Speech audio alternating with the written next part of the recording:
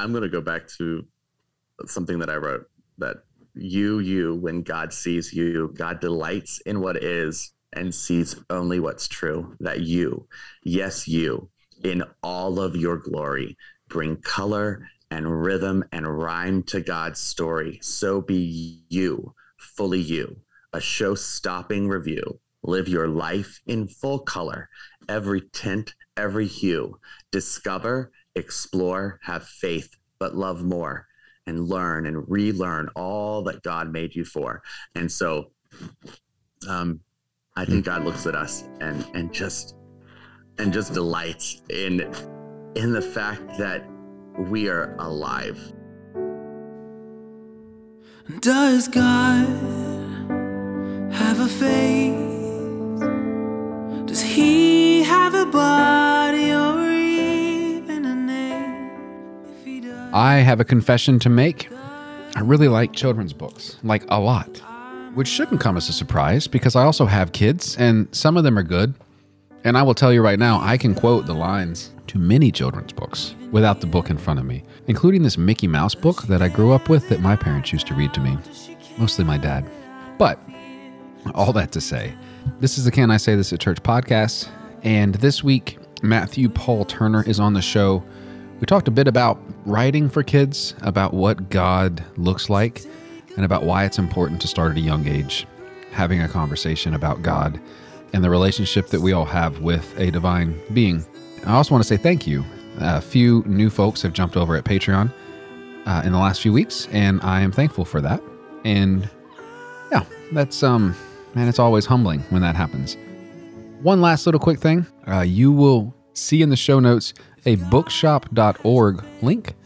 That link will take you directly to Matthew Paul Turner's book, and buying the book that way will support Matthew in a better way than hopefully Amazon will. It'll also kind of support the show, but more so it will support Matthew and a local bookstore where you happen to live. And that's also freaking amazing. So with that, let's rock and then let's roll. before he would forgive, maybe we made a God that looks like us. How we want to do this. Here we go. The Matthew Paul Turner. See, when you put a "the" in front of it, it makes it something special. Sure. Yeah. No, it does. it could also make it something, another kind of something. Well, like the Ohio State University. Anyway. Yes. Welcome to the podcast. Thanks for coming on in the evening. I know evenings are not always convenient, but it seems to be the best for me after I'm able to put my kids to sleep. You know what? You have to record when it is convenient, and I am happy to be here. One of the questions I like to ask in the most existential way possible, because that way you can do whatever you want with it, is when you try to explain like what a Matthew Paul Turner is, like what is that? What is a Matthew Paul Turner? What is a you? Yeah, there we go. That's a horrible sentence. I'm a dad who writes books about God, I guess. I guess that would be the cleanest, the easiest version of that. Fair enough. Probably not necessarily the most interesting, but yeah, no, that's no, it is what it is. That is my most favorite way to ask that question. And in the day job, I'll also ask questions in the very similar way.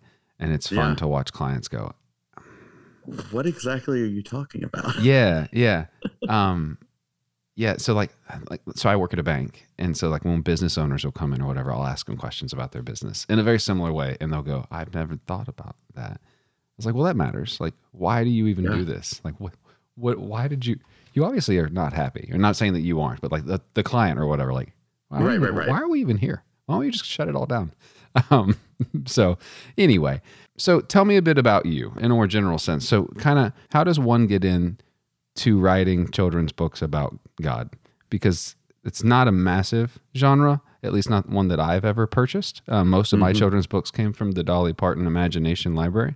And so I'm very thankful for those. They're fun. I love that library. Oh, I love that nonprofit. Yeah.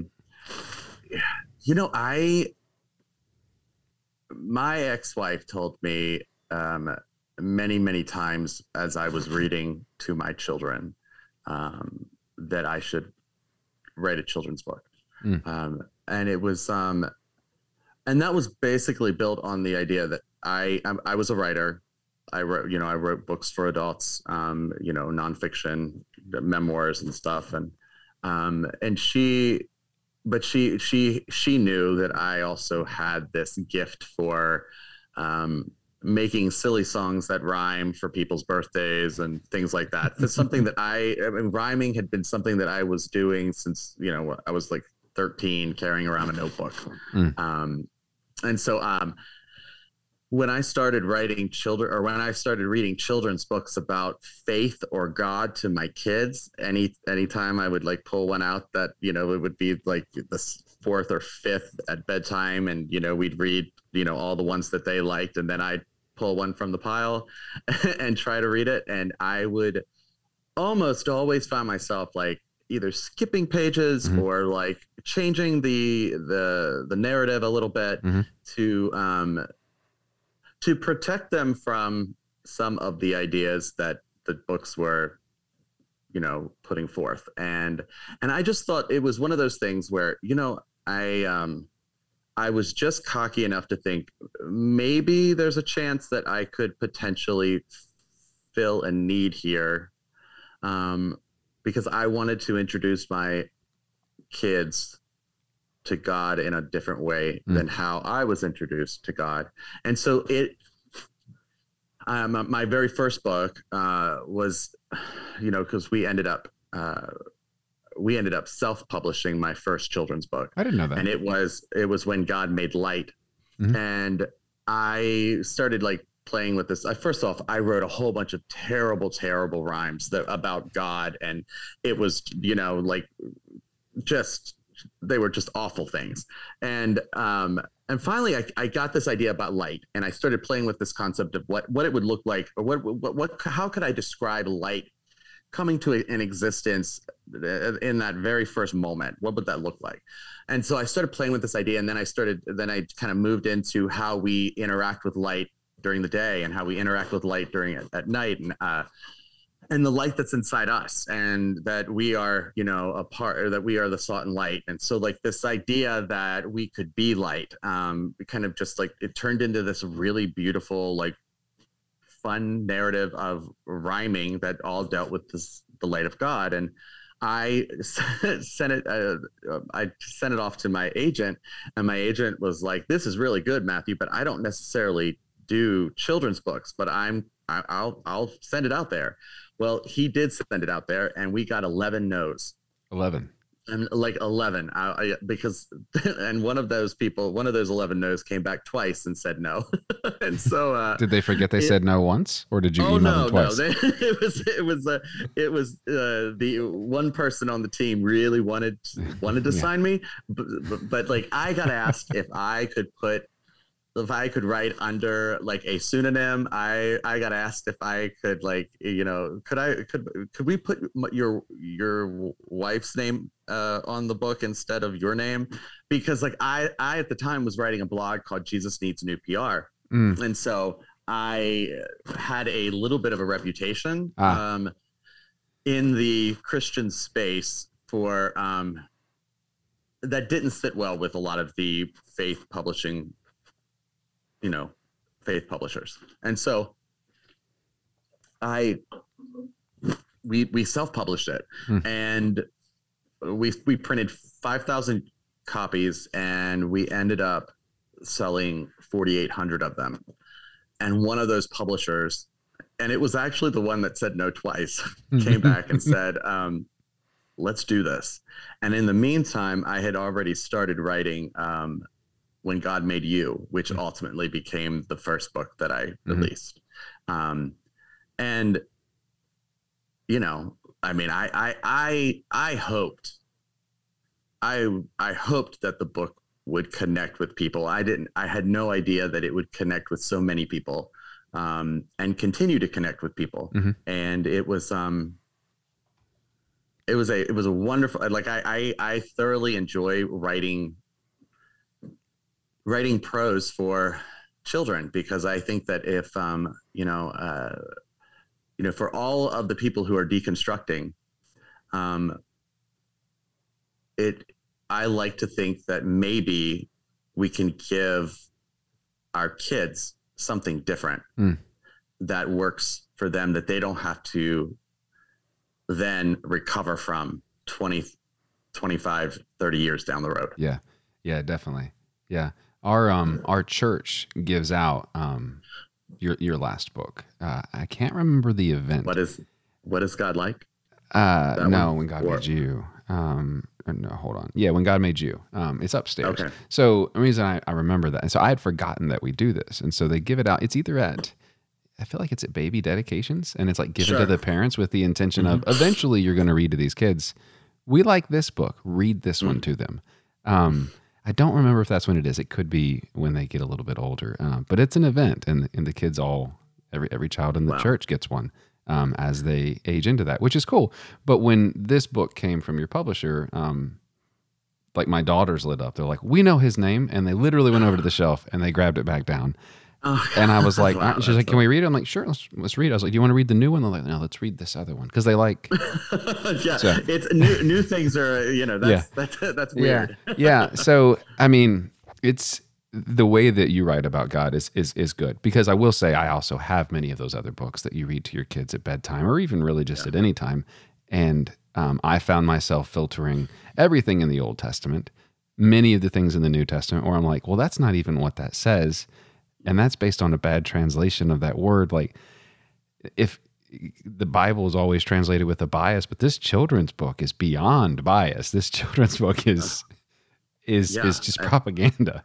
And they try to like hide it under this like not even cute imagery, but like just. They try to hide it under some sort of imagery that I'm like, kids can see through some of that stuff. I mean, it's, depending on their age and whatnot. But like, I'm also like big on like not putting a pronoun on God. And like, I don't want my kids to instantly think of a white male, like when they think about the deity. And so like the only time I have used a pronoun in a book for God was for the book that I finished for Rachel Held Evans, and that was because Rachel had used all of the pronouns he, she, and they in reference to God in a couple little parts of her book, and I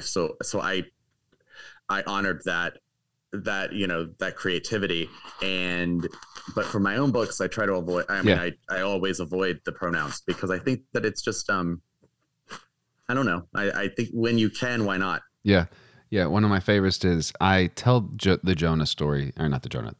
The Jonah story the same way every time to my kids in the children's version of the Bible story. So when we would go through, I would use the pictures, but I would literally retell the Jonah story.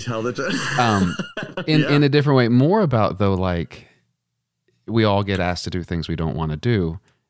And when you stop fighting, things happen. And it's okay that people that you don't think should be forgiven get to still get forgiven, even when you think they shouldn't be, is effectively the way that I tell that story, which is kind of Jonah, but not all of Jonah. But that's not what's in the books. And so as my kids got older and I say it the same way every time, and they can read the words, they're like, that's not what it says. I'm like, well, we're done with this book then. This book is done. When you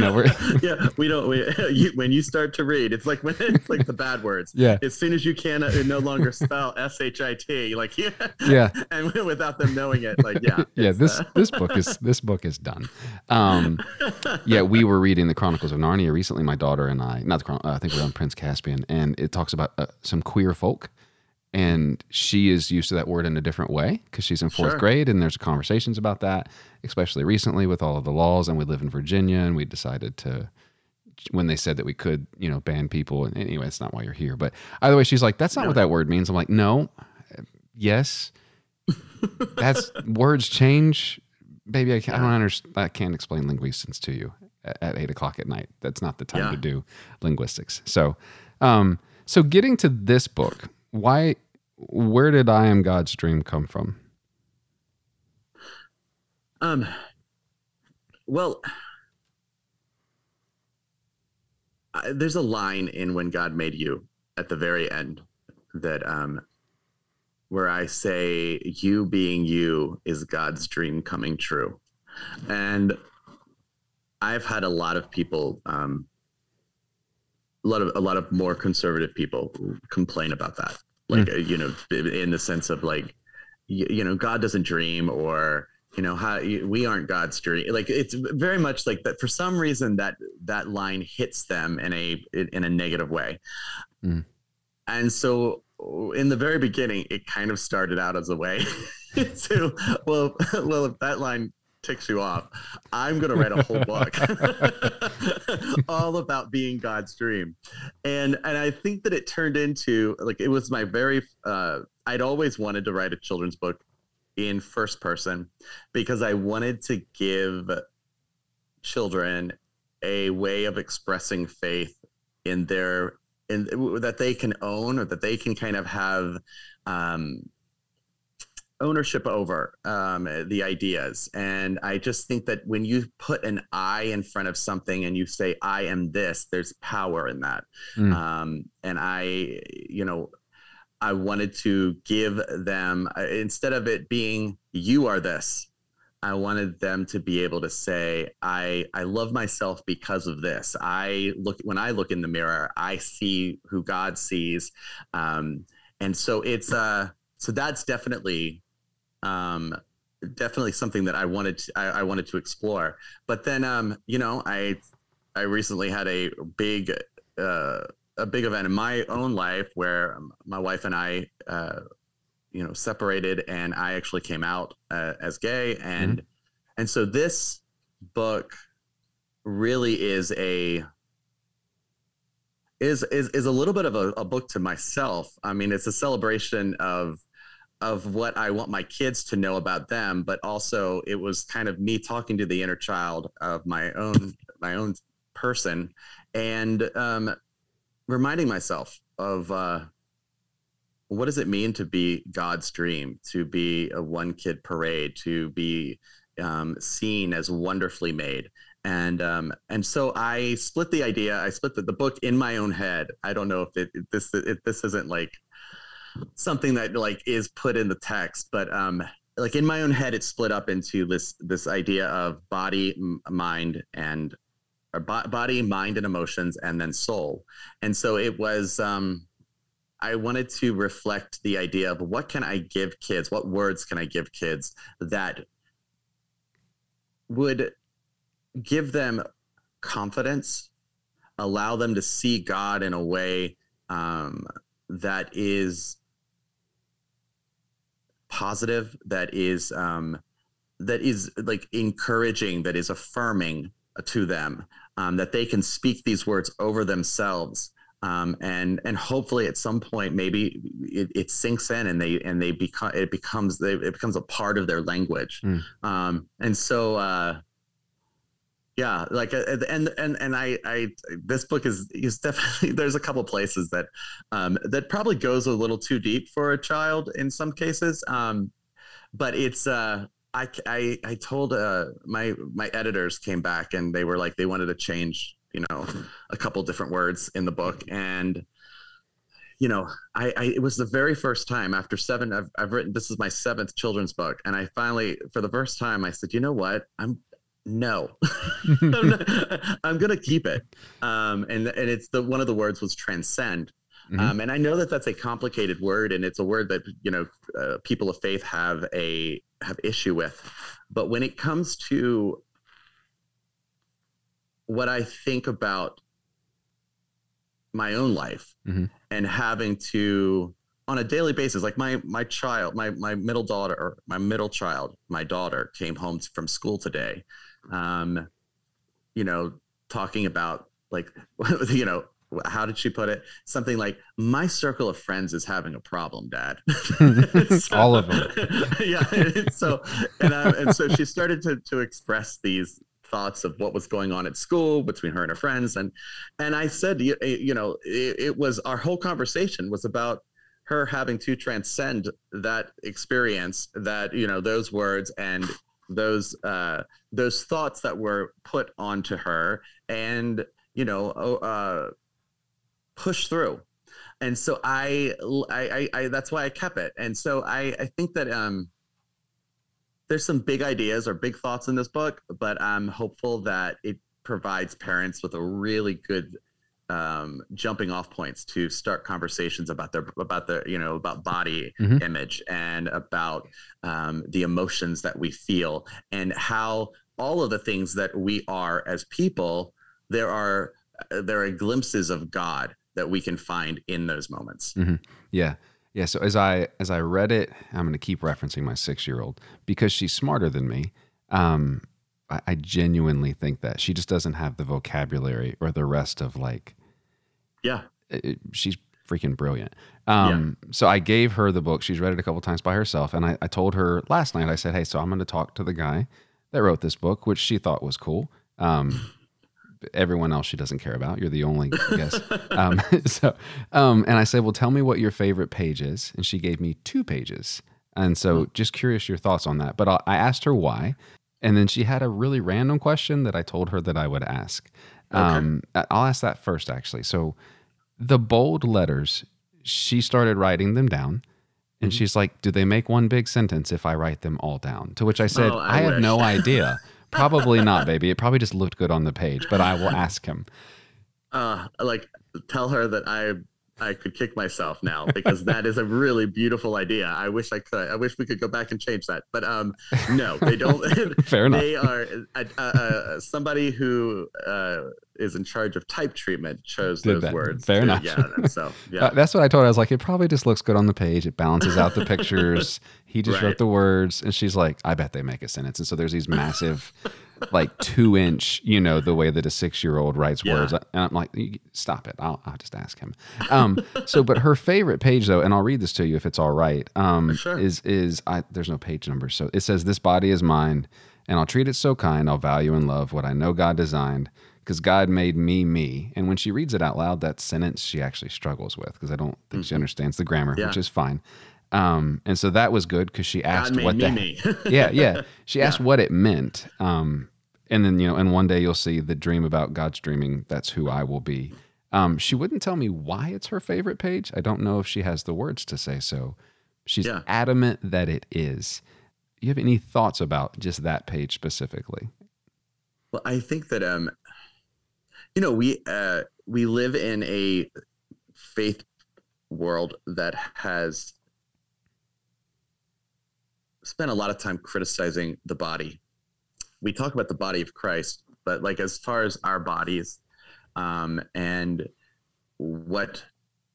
how we think about our bodies, how the idea that our bodies can get us into trouble. And I wanted to create these words, or this prose that really celebrated the body, no matter what the individual looks like, or how they move around, I wanted to celebrate the human body. And I think that when I wrote the phrase God made me, I mean, if I'm honest, Seth, I was writing that for myself. I was really writing that out of my own story, and hoping that it translated to somebody else's story, so they can connect the dots that God made them, and they, and that the light that is inside is going to shine, if we allow it to. If we give it permission to, and so to speak. And so, that little section of the book, that specifically, I believe maybe the page prior to it, that book, that was some of the very first things that I wrote, because I was really focusing on this whole, wanting to create this silly prose about, how somebody feels inside their own skin, and, when, that they liked their belly, that they liked the way their hair did all, went sideways, and they just liked themselves because they were themselves. That wasn't because of something, or it wasn't because it was, perfect or not perfect. It was because it was them. Yeah. And so this idea of empowerment, finding empowerment, that God made me, I think there's a lot of, I think hopefully parents and kids will find a lot of power in that. Yeah. As I've read the book, I've read it for myself, and then I've read it through the eyes of my kids as I watch them read it. One last little comment on one of your lines, and then I'll pivot. You have a section here that says, and it's where they're in this like community garden thing, which is cool that it's even a community garden, or maybe this is a school garden. I don't know. You didn't draw the community garden. You didn't draw the pictures. I didn't draw the pictures, but I did help with the idea. Yeah. So there's a part there that says dramatic, which is bold, and so she yells it, and clever, but neat, hardly ever. Which she literally said, she's like, that is me. That's me. And I had to agree. I was like, 100%. That is, you're the messiest, loudest, smartest person I've ever met.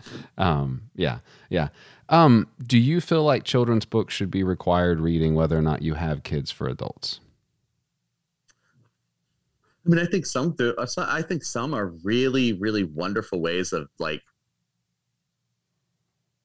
expressing ideas and mysteries that we still kind of, even as adults, don't fully grasp. It's like I know with a friend or somebody, I don't know if I was on another podcast or some sort of interview, I talked about Where the Wild Things Are, and how that book kind of like it's not even this most gloriously written book, but how that book enters into the story and where you turn the page, it creates an experience for the reader. And I know that book still speaks to me, like in a weird way. Like it is like an experience for me to read it to my kid, and to like, it was like I was handing down this really incredible experience. Not just a story, not just cool pictures, but an experience, because it allows you to get quiet for a minute. It allows you to like really emphasize this idea that this kid is getting ready to enter this space that you don't even understand. And then it gets all like loud and boisterous. And it's a really wonderful book to kind of read to your kids and to give like almost like a gift. Yeah. So I'll say this.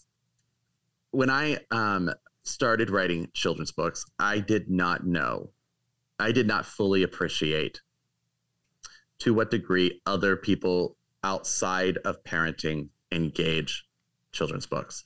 I've gotten hundreds and hundreds of letters specifically about a couple of my books, like When God Made You and When I Pray for You. And one of the letters that I got from When God Made You was from a pastor in Vermont who was also doing some hospice care work on the side.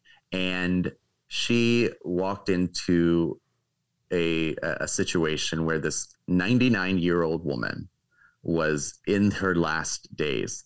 And my book, When God Made You, was sitting on her side table. And the woman patted it.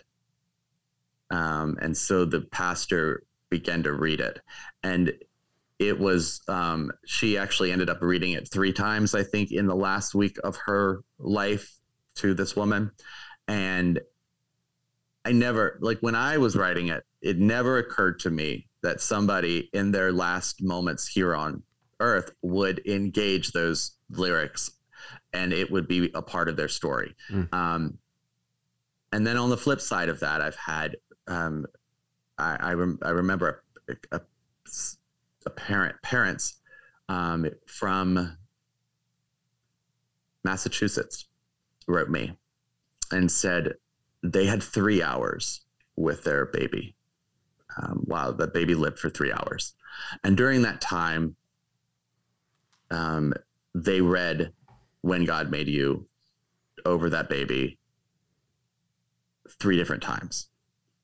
And again, never in a million years would I have ever imagined that being a book that somebody in their story, that in their scenario, ever would want to read. Like, I'm not sure I'd want to read my book in that kind of moment. And And so I do think that there is something about children's books that transcend to different people's stories. I've had people who are single write me and say, I found your book in Target and I literally read it to myself. I read it to myself and just sat there and wept. And then I bought it. And so like, it's one of those things where I don't know. I would have answered that question differently before, prior to like having, received so many letters from people outside of the audience that I assumed would engage my stories. And so it has opened my eyes to the power of a children's book and the fact that all the places that it would go. Like there are places that a children's book will go and be okay and be safe, where other books that are not for children or not about big ideas or not seen as without pictures, that would not be seen as safe or as welcomed. And so that's been a beautiful learning experience for me. I'm sure that other children's books writers would probably answer that differently, because there are some books that I have read out loud that I don't think would be required reading for anybody. Yeah, fair enough. Yeah. So you remember like last year, I had all those weird ad breaks, like it would just randomly be something. We're not doing that. Instead, I thought I'd do this. I need your help if you're able to. Head on over to the website for the show. There are two things that you can do. One is you head over to the website, you click the Patreon button or support button, I forget what I call it, and you jump in there. Those people help make the show a thing so that you can listen to it right now. Two, the easier one, you could just leave a rating and a review on the podcast app of choice that you currently use. Either one of those is fine. But I would love it if you would do either one, specifically the rating and reviewing. It's an exponential thing that the algorithms pick it up, and that's just math. It's just compounding on top of itself. Anyway, all that to say, that was it. That was the ad break. And now we're going to get back into it. If you have a heartbeat, you are the face of God.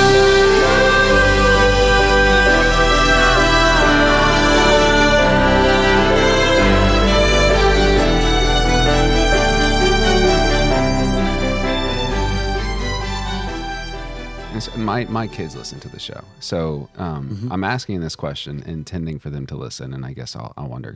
And then just Matthew, just a little bit about the show. I record these for me. Every episode is something that I find interesting. I'm happy that other people like to listen, but it's not really for anybody other than me, which I guess makes me selfish.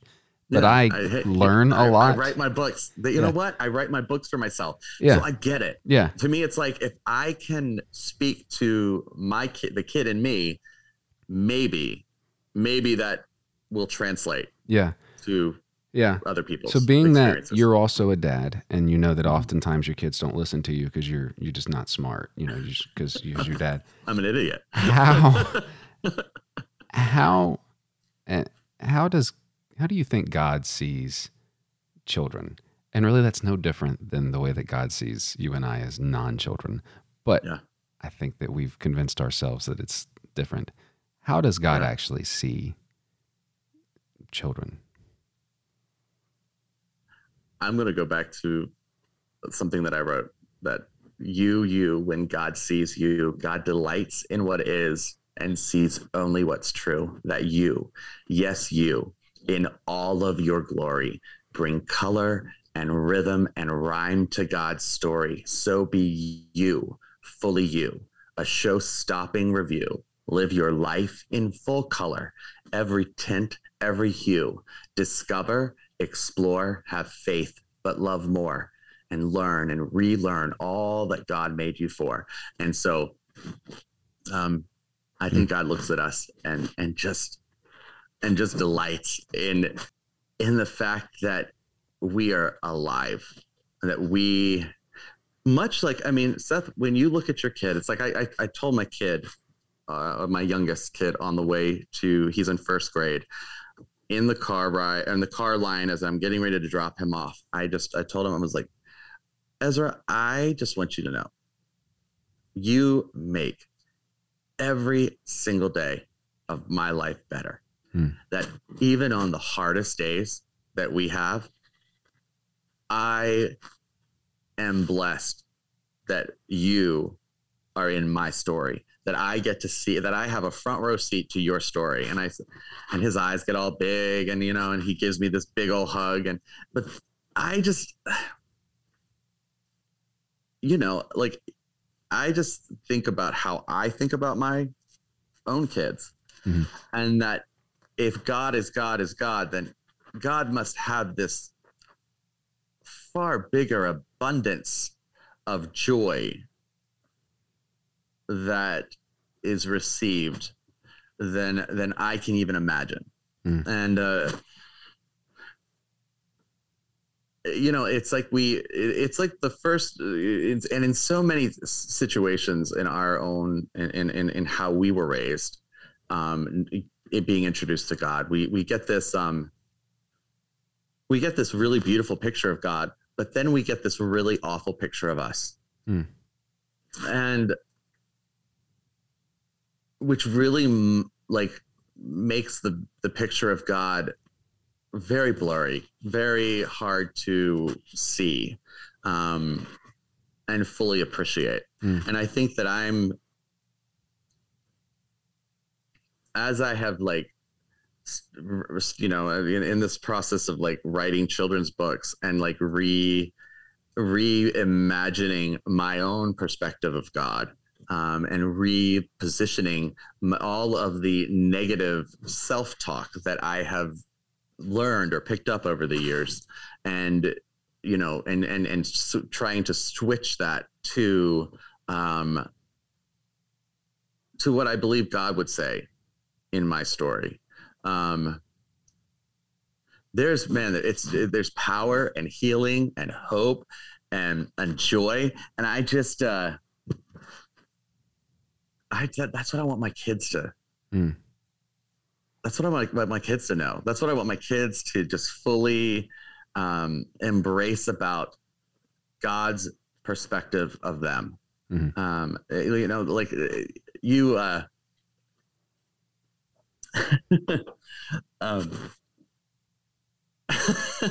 I remember my oldest, when he was 5. We were on our way to swimming lessons, and he asked me, "Hey, Daddy, what is the devil?" and in, you know, recovering independent fundamental Baptist form, like, who told you that? I had to ask, like, what was the context of that conversation, you know? So, well, it was WRE. I was in school. And of course, like, I mean, you know, many times I have to remind myself that I don't need to instill my own fear into my children's experiences, but it was a moment. It was very defining, because when it comes to the spiritual perspectives of my kids and protecting how they are introduced to ideas, when they are introduced to ideas, when, you know, it's like it matters to me. And because I think that all of those things are potential shapers of their perspectives on themselves and their perspectives on the God I believe created them. Yeah. I've also had that question, and it was couched in between a question of, I forget who it was. It was a year and a half ago. So it was right before my daughter got baptized. And my middle daughter, not the same young daughter that's a pistol. She had couched about the devil, and I remember my answer. And I've since grown that answer into larger conversations for my 13-year-old, because but the answer I gave her, I think, was something to the effect of, the devil is that thing that allows you to hurt people, and it's something that you have to take some ownership with. And that's why it feels bad. That's basically what I told her. And then she didn't answer the question, or didn't follow up, and just said, well, you have to be baptized to be saved. To which I was like, Okay. And that's like, and I said, where is this coming from? And it was some girl on the Yeah. bus or at daycare that had said something. And I was like, well, a lot of people believe that. Yeah. Most of those people live in America. But I'd like to remind you, my dear, that most of Christians don't live in America, and most Right. Christians also don't believe what you just said, but it doesn't need to be argued about. Yeah. And then she's like, That's, yeah, she's like, what do you believe? I'm like, well, I believe there are a lot of people in the Bible that were actually baptized in the Holy Spirit before they ever touched water. And we can walk through those if you want. So baptism's something different. And then we had a conversation about that. So, and you know what? Those are the kinds of things that where it's like, if they, even if you do believe it, that's, as long as you're not projecting those ideas onto somebody else, and making it a requirement. It's the requirement. It's little kids. Like my kids have come home and, they've had conversations with like 6 and 7 year olds, and these 6 and 7 year olds in their classroom are, saying, this is how it is. This is what you do. If you don't do this, then this happened. Like, I mean, and that's what my mom and dad said, and they're brilliant. Yeah, that's exactly, Yeah. that's exactly it. Yeah. And I just, I teach my kids to value, like my hope is that I teach my kids to value and celebrate all the different perspectives that people have on spirituality, whether it is a Christian spirituality or it is an outside of our, the Christianity that we adhere to. And it's, I want people to honor their, other people's beliefs and, and respect them. And you know what? I mean, if you, I don't know if you've done much traveling, but like anytime I travel out the United States, I learn something new about God. Because I meet somebody else whose story is different and so far outside of my own that their story touches me. Their story changes me, and I can't help but believe that I see God in them. And it's yeah, I don't know. That's what I hope to give my kids. Yeah. So, I want to ask a question, and you can answer it or not answer it because it's not really directly related to this book, but it is kind of related to your first book, and then a little bit more current events. So, the theology that you're espousing in here, if I have to deconstruct from your writing, is that for some reason we got it wrong and we're not supposed to love people. And I actually am not okay, which sounds like a stupid thing to be deconstructing from in 20 years, as opposed to the books that I'm changing the stories for as I read those to my kids. So, and then you were saying your first one you had to self-publish because they're like, yeah, we're not going to do that. Like, I don't know if that was theological reasons or reasons because of your reputation, or apparently you said they wanted you to change your name to a woman. Because I guess only women can write children's books. I don't know. my ex-wife had a much better reputation.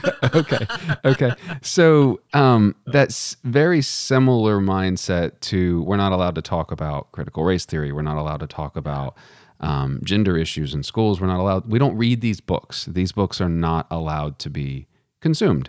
And I can see a text like this one for kids not being allowed in many places that it should be allowed in, churches, libraries, because it doesn't necessarily align with what the narrative needs to be for power and control. So what do we do to counteract the we're not allowed to talk about these books? Well, number one, we talk about it. Like we say the things that other people say are unsayable. And I think that it's like when my kid, to me, empathy, when I can give my kid the gift of empathy, when I can give them the gift of being able to see somebody else's experience and to empathize with, not necessarily knowing exactly how that experience affected that person, but being willing to listen and to show compassion, that is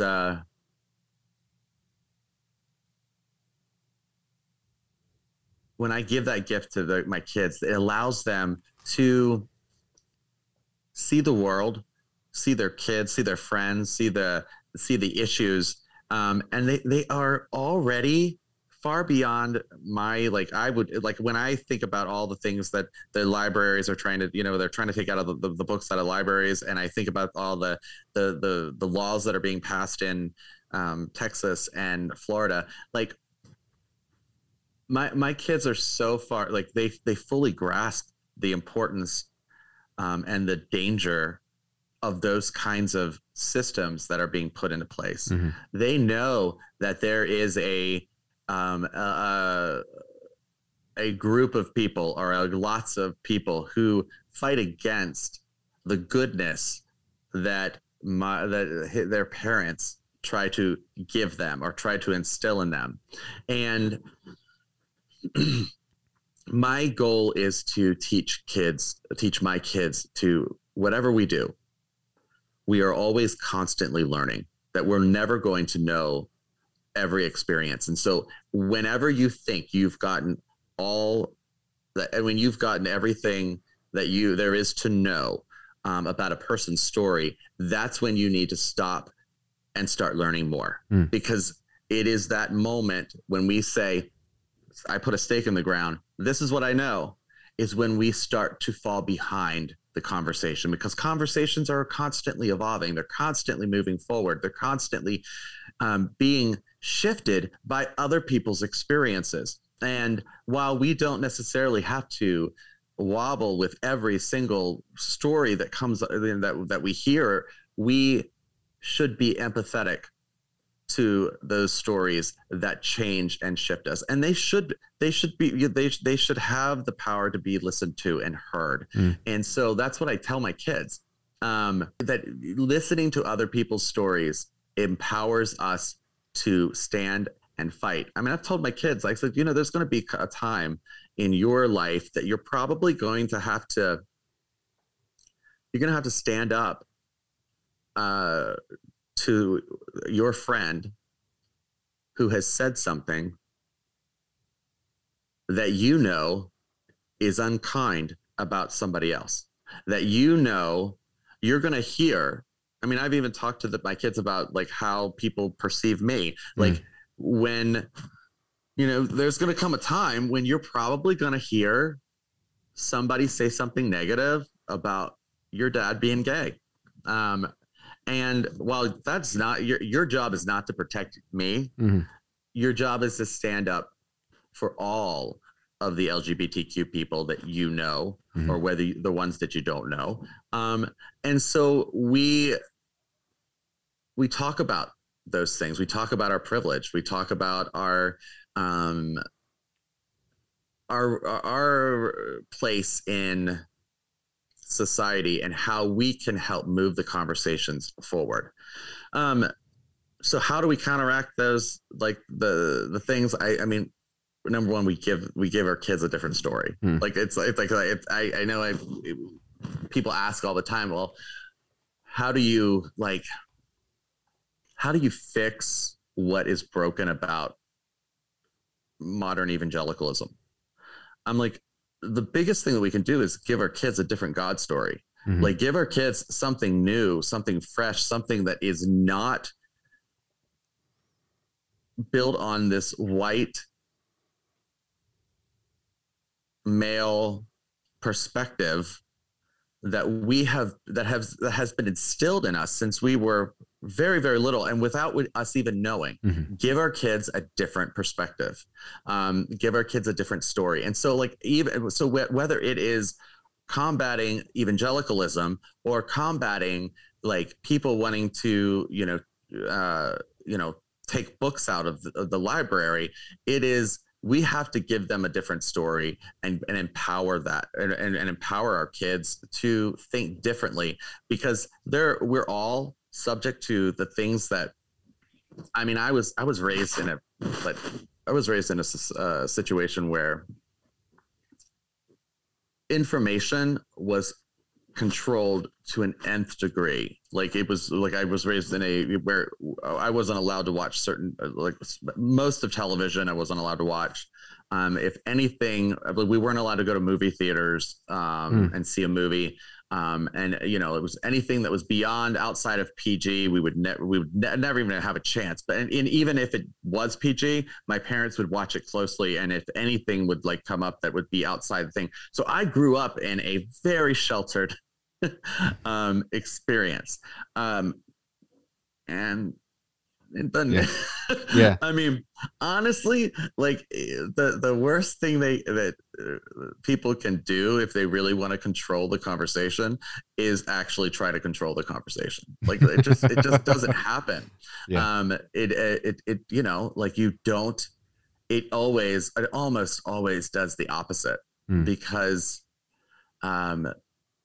words are pretty powerful things that that always find a way to get read and get heard and people to experience. And so I know that was a very long like a very mixed up answer, and I'm not even sure I answered it fully, but I'll shut up. That's what I'll say. No, it's fine. No, I could paraphrase it. You did answer the question. I'm not going to paraphrase it. You can just rewind it. You can listen to it again if you're confused. I don't necessarily want to. Like that was a lot. I got in there. I got myself into a corner a little bit. So. I do, but you're not wrong. It's not the wrong corner to be in. And I will say, as I've done some counseling with my son, I have not done the counseling, but counseling in the family requires everybody to do some work. It's not, which is something I had to learn. I don't know if I've ever said that on the show. Well, I'm not editing it out. I'm too lazy. So it's going to stay there. The more I try to be restrictive, and that's my personality, the worse things get. And the less controlling I tried to be, there's still screw ups, but they're way less frequent, and when they happen, they're also way less over the top, which isn't the same as controlling words. Yeah. But control is control. It doesn't really matter. Absolutely. Yeah. I mean, you know, it's like when it comes to the topic of sex and sexuality, you know, there's a lot of fear as a parent about information. And now my ex-wife, like, she had a completely different experience growing up. Her parents talked about sex very openly in a very, like, you know, adult way from an early age. And so we've kind of like embraced her way of doing things. And there's been times because of how I was raised, it triggers fear. It triggers like, you know, just this, what am I giving my kids? You know, like, what permissions am I giving them by giving them information? And so far, it has given them a healthy perspective about sex that I didn't have at 17, let alone at 13, let alone at 11. Yeah. You know, my daughter understands LGBTQ plus stories better than I do, because she, you know, she's read a lot of books and she's engaged in a lot of conversations in you know, in her school's discussion. And so you like, I have learned that, like you said, this need for us to control, is usually for me anyway, it's this fear. It's this fear that is triggered in me because of my childhood. And it's because of all the things that my church and my environment tried to control, and not allow me to engage. And it didn't work for me, and it's not going to work for my kids. And I'd rather empower them with information than to limit their perspectives. Yeah. I have two final questions. One of them is absolutely ridiculous, and there's no way to segue into it. And the other I ask every single guest. And so that one's easy. So the ridiculous question is this, and I want to ask it because I don't talk to people that rhyme very often.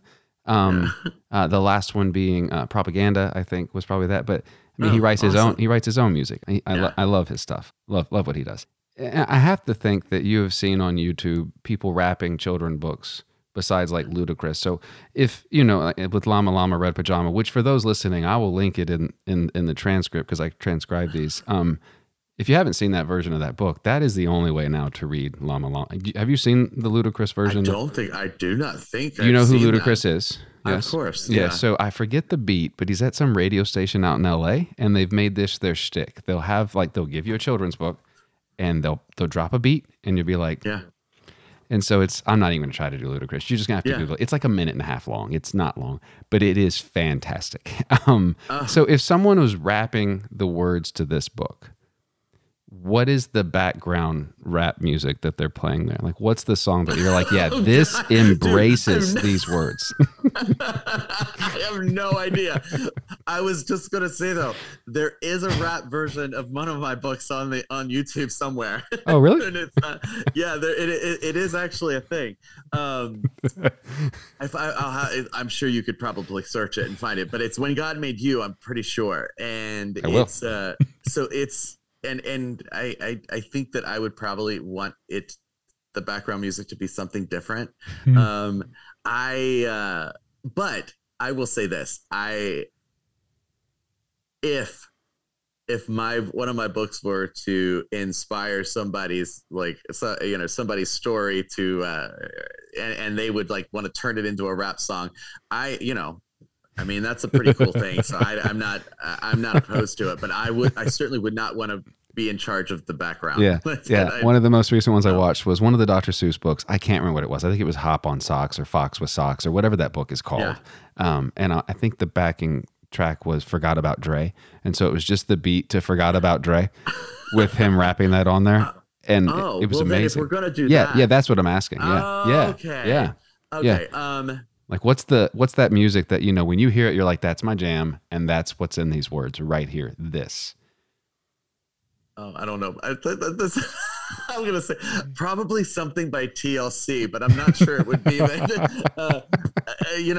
It wouldn't be like necessarily this is the book, but like I was going to say Creep, but I guess you when you said that second part, I was like, well, maybe not. Well, just the Left Eye Lopez version. Just like the vibe, Yeah. It's a. No, that's a good vibe. Promotes. That's a good vibe. Anyway, I told you ridiculous question. It's okay. I've looked. Okay. I only scripted. I wish more people would ask questions like that. Those are fun. I script very few questions for these because the first year was just a robotic version of me that they didn't sound like conversations. Yeah. And so I usually write down one question. That was the one that I wrote down for you. That is the question.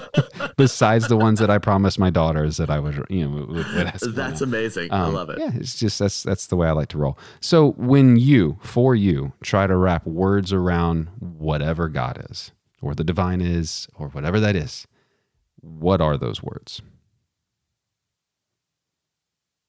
Wow.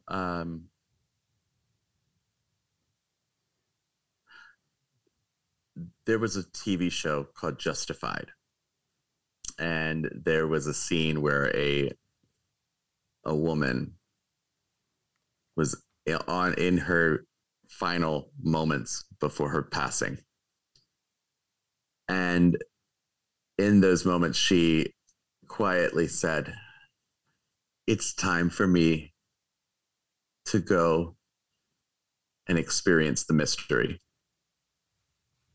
And I think that God is the mystery. God is the and so because I think that a mystery is something that we're constantly wanting to engage, and yet we're intrigued by it. We're moved by it. Like, and so like for me, the word mystery is a pretty all-encompassing word to like how I think about God and all the time, because it keeps me just engaging the story. I mean, I could come up with like, big, awesome, good, but like I love this idea of engaging. I mean, I think about that line the line that she said so like quite often, because it's like it's time for me to go and experience the mystery, and I think about that in my own life like on a daily basis as like it's time for me to go engage the mystery. Thank you so much for your time tonight. I appreciate it. Thank you for having me. Did God kill his kid? Did he have to have blood before he would forgive? Maybe we made a God that looks like us. Now, I haven't added it up, but there are hundreds of thousands, if not millions, of podcasts on the internet, and I am humbled that you continue to download this one. If this is your first time here, please know that there are transcripts of these shows. Not always in real time, but I do my best. And if you go back in the logs, you can find transcripts for pretty much any episode that you'd like. The show is recorded and edited by me, but it is produced by the patron supporters of the show. That is one of the best, if not the best way that you can support the show. If you get anything at all out of these episodes, if you think on them, or if you're out and about and you tell your friends about it, or hey, mom, dad, brother, sister, friend, boss, pastor, here's what I heard. What are your thoughts on that?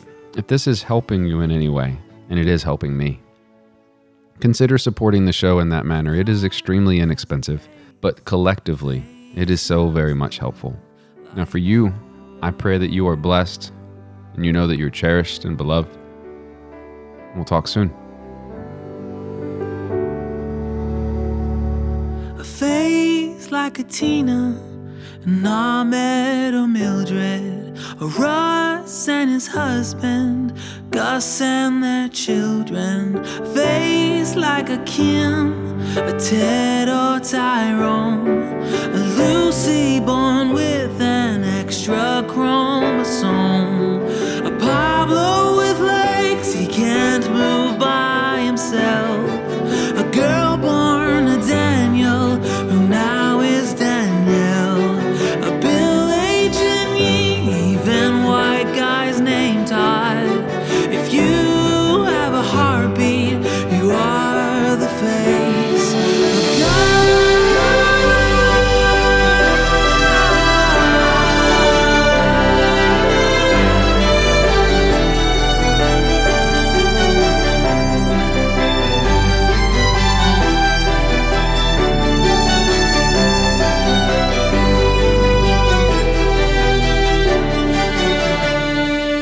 So take a breath, breathe it in, the mystery that is this universe. We don't know, but I think the truth